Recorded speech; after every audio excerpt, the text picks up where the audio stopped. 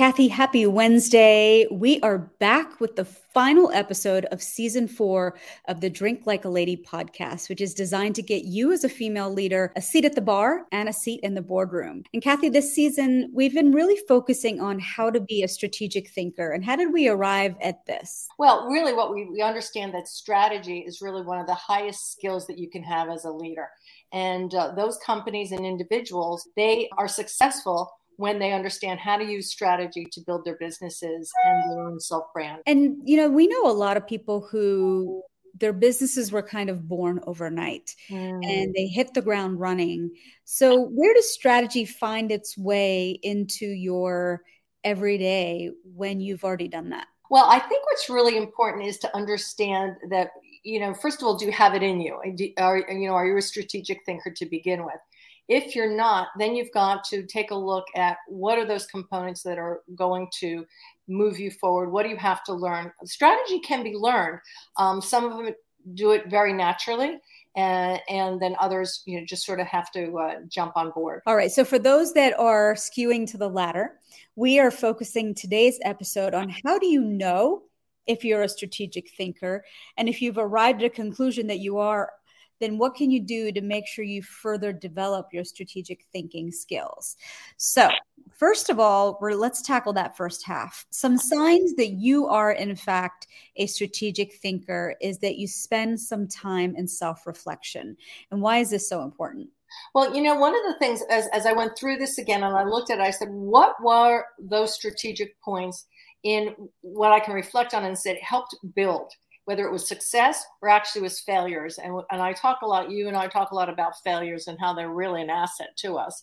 So in one case, when we were doing some production down in Mexico, it actually failed because I took the same thinking, the same strategic thinking that I would do here in the United States, completely failed. And what I learned from then is that you need to culturally understand where you're going and what that might look like in different areas of expertise. Said another way, I like to call the football postmortem. Yeah. Every team sits down after they've won or lost a game and talk about what worked, what didn't work, what do we need to tweak for the next time we're out in the field, which inevitably you will be. So spending that time and reflecting what worked, what didn't work. And I'd actually wager going one step further and keeping lists of what works, what doesn't work, so that you can always go back to that. Becomes part of your toolkit when your back is up against the wall and things aren't going your way. Sort of like a GPS system, when we've talked about that, as well as sometimes part of a strategy will work, but the other parts aren't working. And how do you bring that back into line? Yeah. I was listening to the CEO of Landry speak, and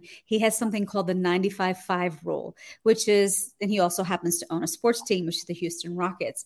And he says the 95-5 rule is that 95% of your business or your team is working, but what is that 5% that isn't? And it's a harbinger of things to come. And he says that he can walk into any restaurant or look at any sports team and see right away what that 5% is. So maybe it requires you to bring somebody else from the outside to look at things that you don't see yourself. Very important point. So that goes into the next one, which is to ask questions, many, many questions. And why is this important? Well, I think curiosity really that fits into this is to get a 360 viewpoint, because we are very myopic in our own world. No matter how experienced we are, we can become myopic, especially with the influx of all the information out there. So it's very important to continue to ask questions. You may be missing critical information in terms of your decision making. Also, you want to make sure that you've got some other experts alongside of you that are helping you look at this in a way that's really much clearer as a 360 decision. After you and I get off this call, I meet with my business coach, and the one question that she always brings me back to is, why is leadership important? Why is what you do important? What outcome are you hoping for those who become members, and who are you going to impact? And I feel like that's something that we revisit every single week, because I have to be crystal clear as I lay my strategy moving forward. Yeah. Sounds like we got a good coach. And now you got to silo the distractions. I'm working on this, admittedly, but you've got to learn to prioritize, and you've got to learn to make sure those distractions don't do exactly what they're designed to do, which is distract you. So I actually want to ask you this. When you have a big project and you're in the March to completion date, how do you silo the distractions? Well, first of all, one of the things I understand is I am very good at early morning meetings and early morning clear thinking. So what I do is if it's a really important information that I have to pull a project together, I work on it very early in the morning. Sometimes I even get up a couple hours earlier than I would normally so that there's no other distractions going on. And I might also prepare for those projects ahead of time, get all the information, and then I work through the insights. One of the things I like to do is really think about my day the night before, because I'm just in a different headspace. When I wake up, I feel like I'm already chasing the day. But for me to be able to prioritize the top 3 things that are going to move the needle on my business tomorrow, I need to do that the night before. And then I feel like I have to be more clinical about saying no. This week, someone asked me to be on their podcast, and I said no, because I have something big I want to launch for next year, and I need to start to silo even like my own time in order to be able to achieve them. Yeah. I had a coach who said to me, very much so, saying no actually means saying yes. And that is very much a prioritization of what you really want versus what other people want from you. Absolutely. All right. Setting regular goals. And we've talked about this and revisited this a couple of times this season. Why is that important? Well, I think, especially for strategic thinkers, this is really important. Strategic thinkers like to build. They like to build something. So once they've accomplished something, they're on to the next thought. They're on to how can they improve it? How can they build upon it, etc. So every morning I have a goal list, which usually, like you said, you prepare the night before. And I look at that and it's like, okay, what do I want to accomplish today? Normally I get through 60%, but I do not stress over not reaching the 100% because other opportunities, sort of fall into the day and into the time period that you're working on. And someone said to me this week that it's not important to just set the 3-year goal. Of course, that's like driving to California. There's many ways to get there. Yeah. But you also got to think about the 30, 60, 90-day goal. And for anybody who's at sea and lost on how to do that, what would you recommend?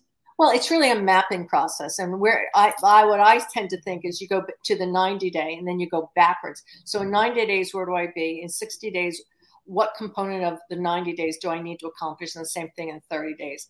And then it's one day at a time and just making sure you stay on track. Yeah. All right. Being decisive. We all know people that can take days to make decisions. But why is it a real hallmark of leadership when you can be decisive? Well, if you're working with a bunch of, executives, even partnerships, and I'm working on a special project right now, they're looking for decision making. They're looking, tell me, what I need to do in order to get to the bottom line. You also, you want everybody sort of working in the right direction, everybody coming together. What's the vision? When you vacillate, people also don't trust you as a leader. And that's really important.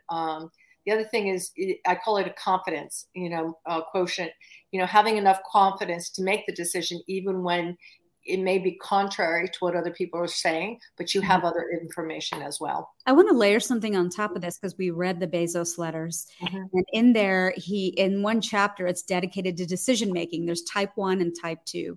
Type 1 is very fast, but you pivot. And then there's type 2 where you take 6 months to do all the due diligence that you need that before you make an epic decision, but know that it's probably irreversible. Right. And actually, I read something about Amazon today in terms of the problem with the supply chain. And what they did is they pivot very fast in terms of giving their smaller vendors the opportunity to buy cargo space and bring in the goods. It was a fascinating article. Well, Amazon always went to market. The play always was, yes, we sell books. But at the end of the day, it was their infrastructure that was efficient and widespread that allowed them to sell everything else under the clear blue sky. So it's kind of plug and play. If you can't get it from your bigger players, your smaller players already there, you just elevate them, I guess. Exactly. And then you help them get to where you want to be with them, rather than just saying, you're on your own. So it's been a successful tactic that they've taken this year. Right. The next piece of knowing whether or not you are, in fact, a strategic thinker is, are you open to feedback? And my favorite book on this topic belongs to Ryan Serhant, who is a broker. He's on $1 Million Listing New York. And he wrote a book called Big Money Energy. And in one of his chapters, he talks about the bullshit audit, where you've got to have enough courage being the operative word, to go to your closest circle of friends and be able to ask them, where do you lack and where do you shine? And that feedback can sting, but you got to be open to it.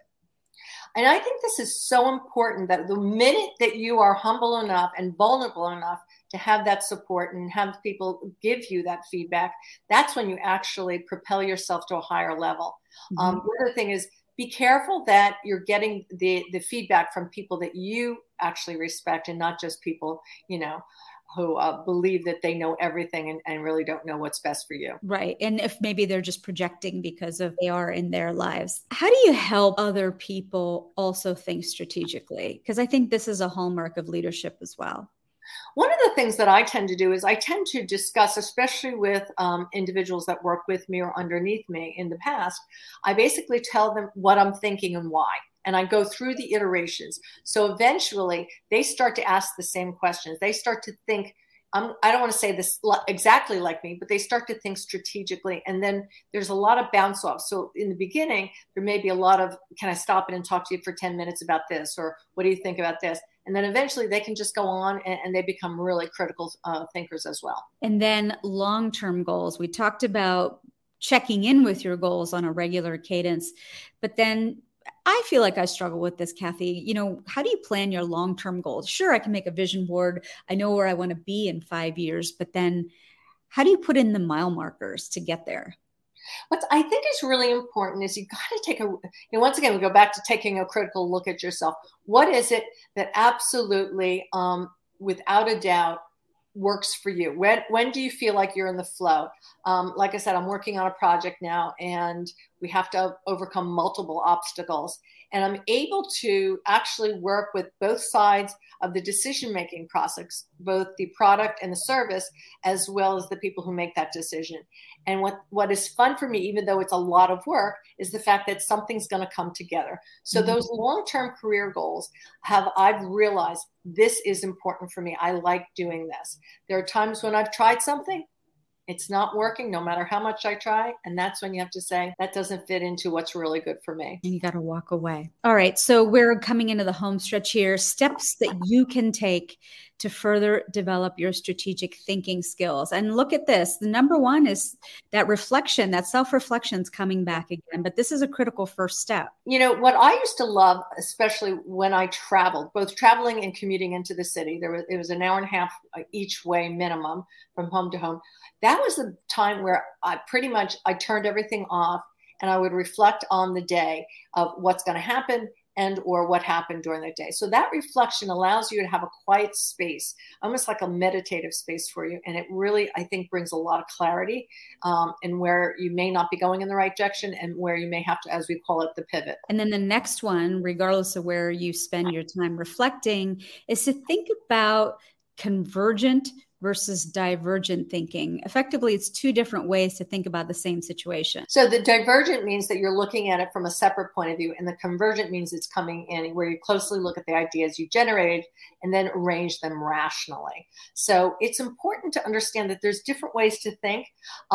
Sometimes people just, and it's interesting for me, I tend to think fast and then I make a decision and have the conversation right away. Then there are people who haven't simulated all the information and they just tend to talk it through. And sometimes, in the beginning of my career, I would be like, okay, but you said you wanted to do it. No, I was just having, a form of thought process and it wasn't really the head thought through. And then gaining experiences and ideas. Once you've done the thinking in its entirety and thinking of it in its pieces, it's important to go and do nonlinear things that don't necessarily relate to what you do, because you never know where there's an idea nesting somewhere. And by way of example, I had done a branding class with the former head of branding for Richard Branson. And she always encouraged us as students to go out and do things that were not in our swim lane. And for me, it was going and taking a Russian film class. That has nothing to do with women's leadership until it did. And so, but there's always to think about and reflect on what is it that I learned there that I've since transposed into my day-to-day. And it was that, truly Russian film was the beginning of what we know as film today and editing sequences. And so much of my life in marketing my business is about editing. And so some of that stuff was very fundamental to how I put out content today. And I never thought that was ever going to be relevant. And I think that's so important for everyone to understand and nothing in our life is a waste of time. And it actually isn't. And it comes down the pike, whether it's, being an athlete and how do you work as a team, decision-making by a coach, which is how executive leaders might make a decision, as well as the courage you have to try something new. When I flew a plane, a prop plane over central New Jersey, Princeton, the New Hope area. And you realize that, with the right training, with the right, I had someone with me. Thank God. It really, it benefits you. It says, I had the courage to do this. And all of that parlays into, what you become. I once interviewed Suba Berry, who is the CEO of Working Mother Media. And she's like, where the rubber hits the road for diversity and inclusion is with you, the individual. Can you commit to every single week having dinner with somebody who thinks completely different than you or is completely different than you? And I feel like that tees up this next point, is how is it you can discuss ideas with people that don't think like you? All of my experience in traveling throughout Asia and Europe and Central and South America, I loved what I did. So it was very easy. And wanting to create those relationships work. I now live in a very multicultural association, and it's very easy for me to have these new relationships, and they're very rich. So it's so easy to be inquisitive and curious, and what do you think of this? And they're also inquisitive too. I mean, everyone, we want to all learn from each other. And finally, bringing it to a close here, making decisions about how others can also think strategically. So of course you have to spend time generating ideas, thinking about new ideas, but then you actually have to execute.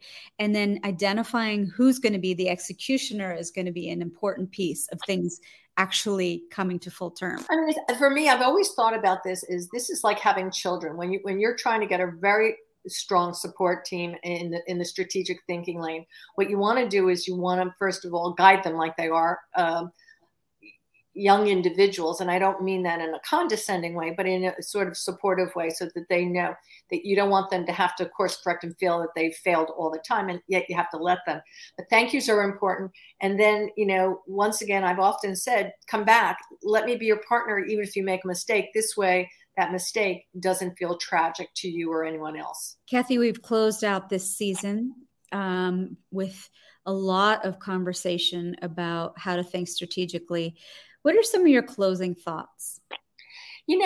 All of this is so rich in leadership. Leadership, I just talked to someone else and I was telling her how I was doing the podcast, and I said, you'd be surprised. And when it came out, I thought, well, that was silly about leadership. But I think it's really important that we all can be leaders in our own world, and that we actually need great leadership, good leadership with morals, values, to help us in anything and everything that goes on in this world today. And I think that the word strategy and long-term strategy was often very intimidating for me. But I think that what we've been able to do in this season is really break it down into sizable chunks and how you can think about laying out strategy in those sizable chunks. So I think it's been an exercise that's worthy for both. I'm sure for you, but for me as well. Yeah. Well, I think, we've made it succinct. And I think, sometimes when, I think strategically, I don't always break it down for others, except if I'm in the middle of a project. So I think we did a great job. Kathy, if anyone wants to work with you, you're a business strategist, how do they get in touch with you? They can call me directly on my cell phone at 609-933-7600. And I have a leadership platform, and the most powerful way I teach leadership is through public speaking. And so my next cohort of my public speaking masterclass rolls out January 5th. If you're looking to build a personal brand and you're a woman in corporate or a business owner, I can teach you how to tell very impactful stories. So reach out to me at joya@joyadas.com. All right, Kathy, we're going to take a little break, and then we're going to come back with season 5. Terrific, Joy. Speak to you soon. Take care.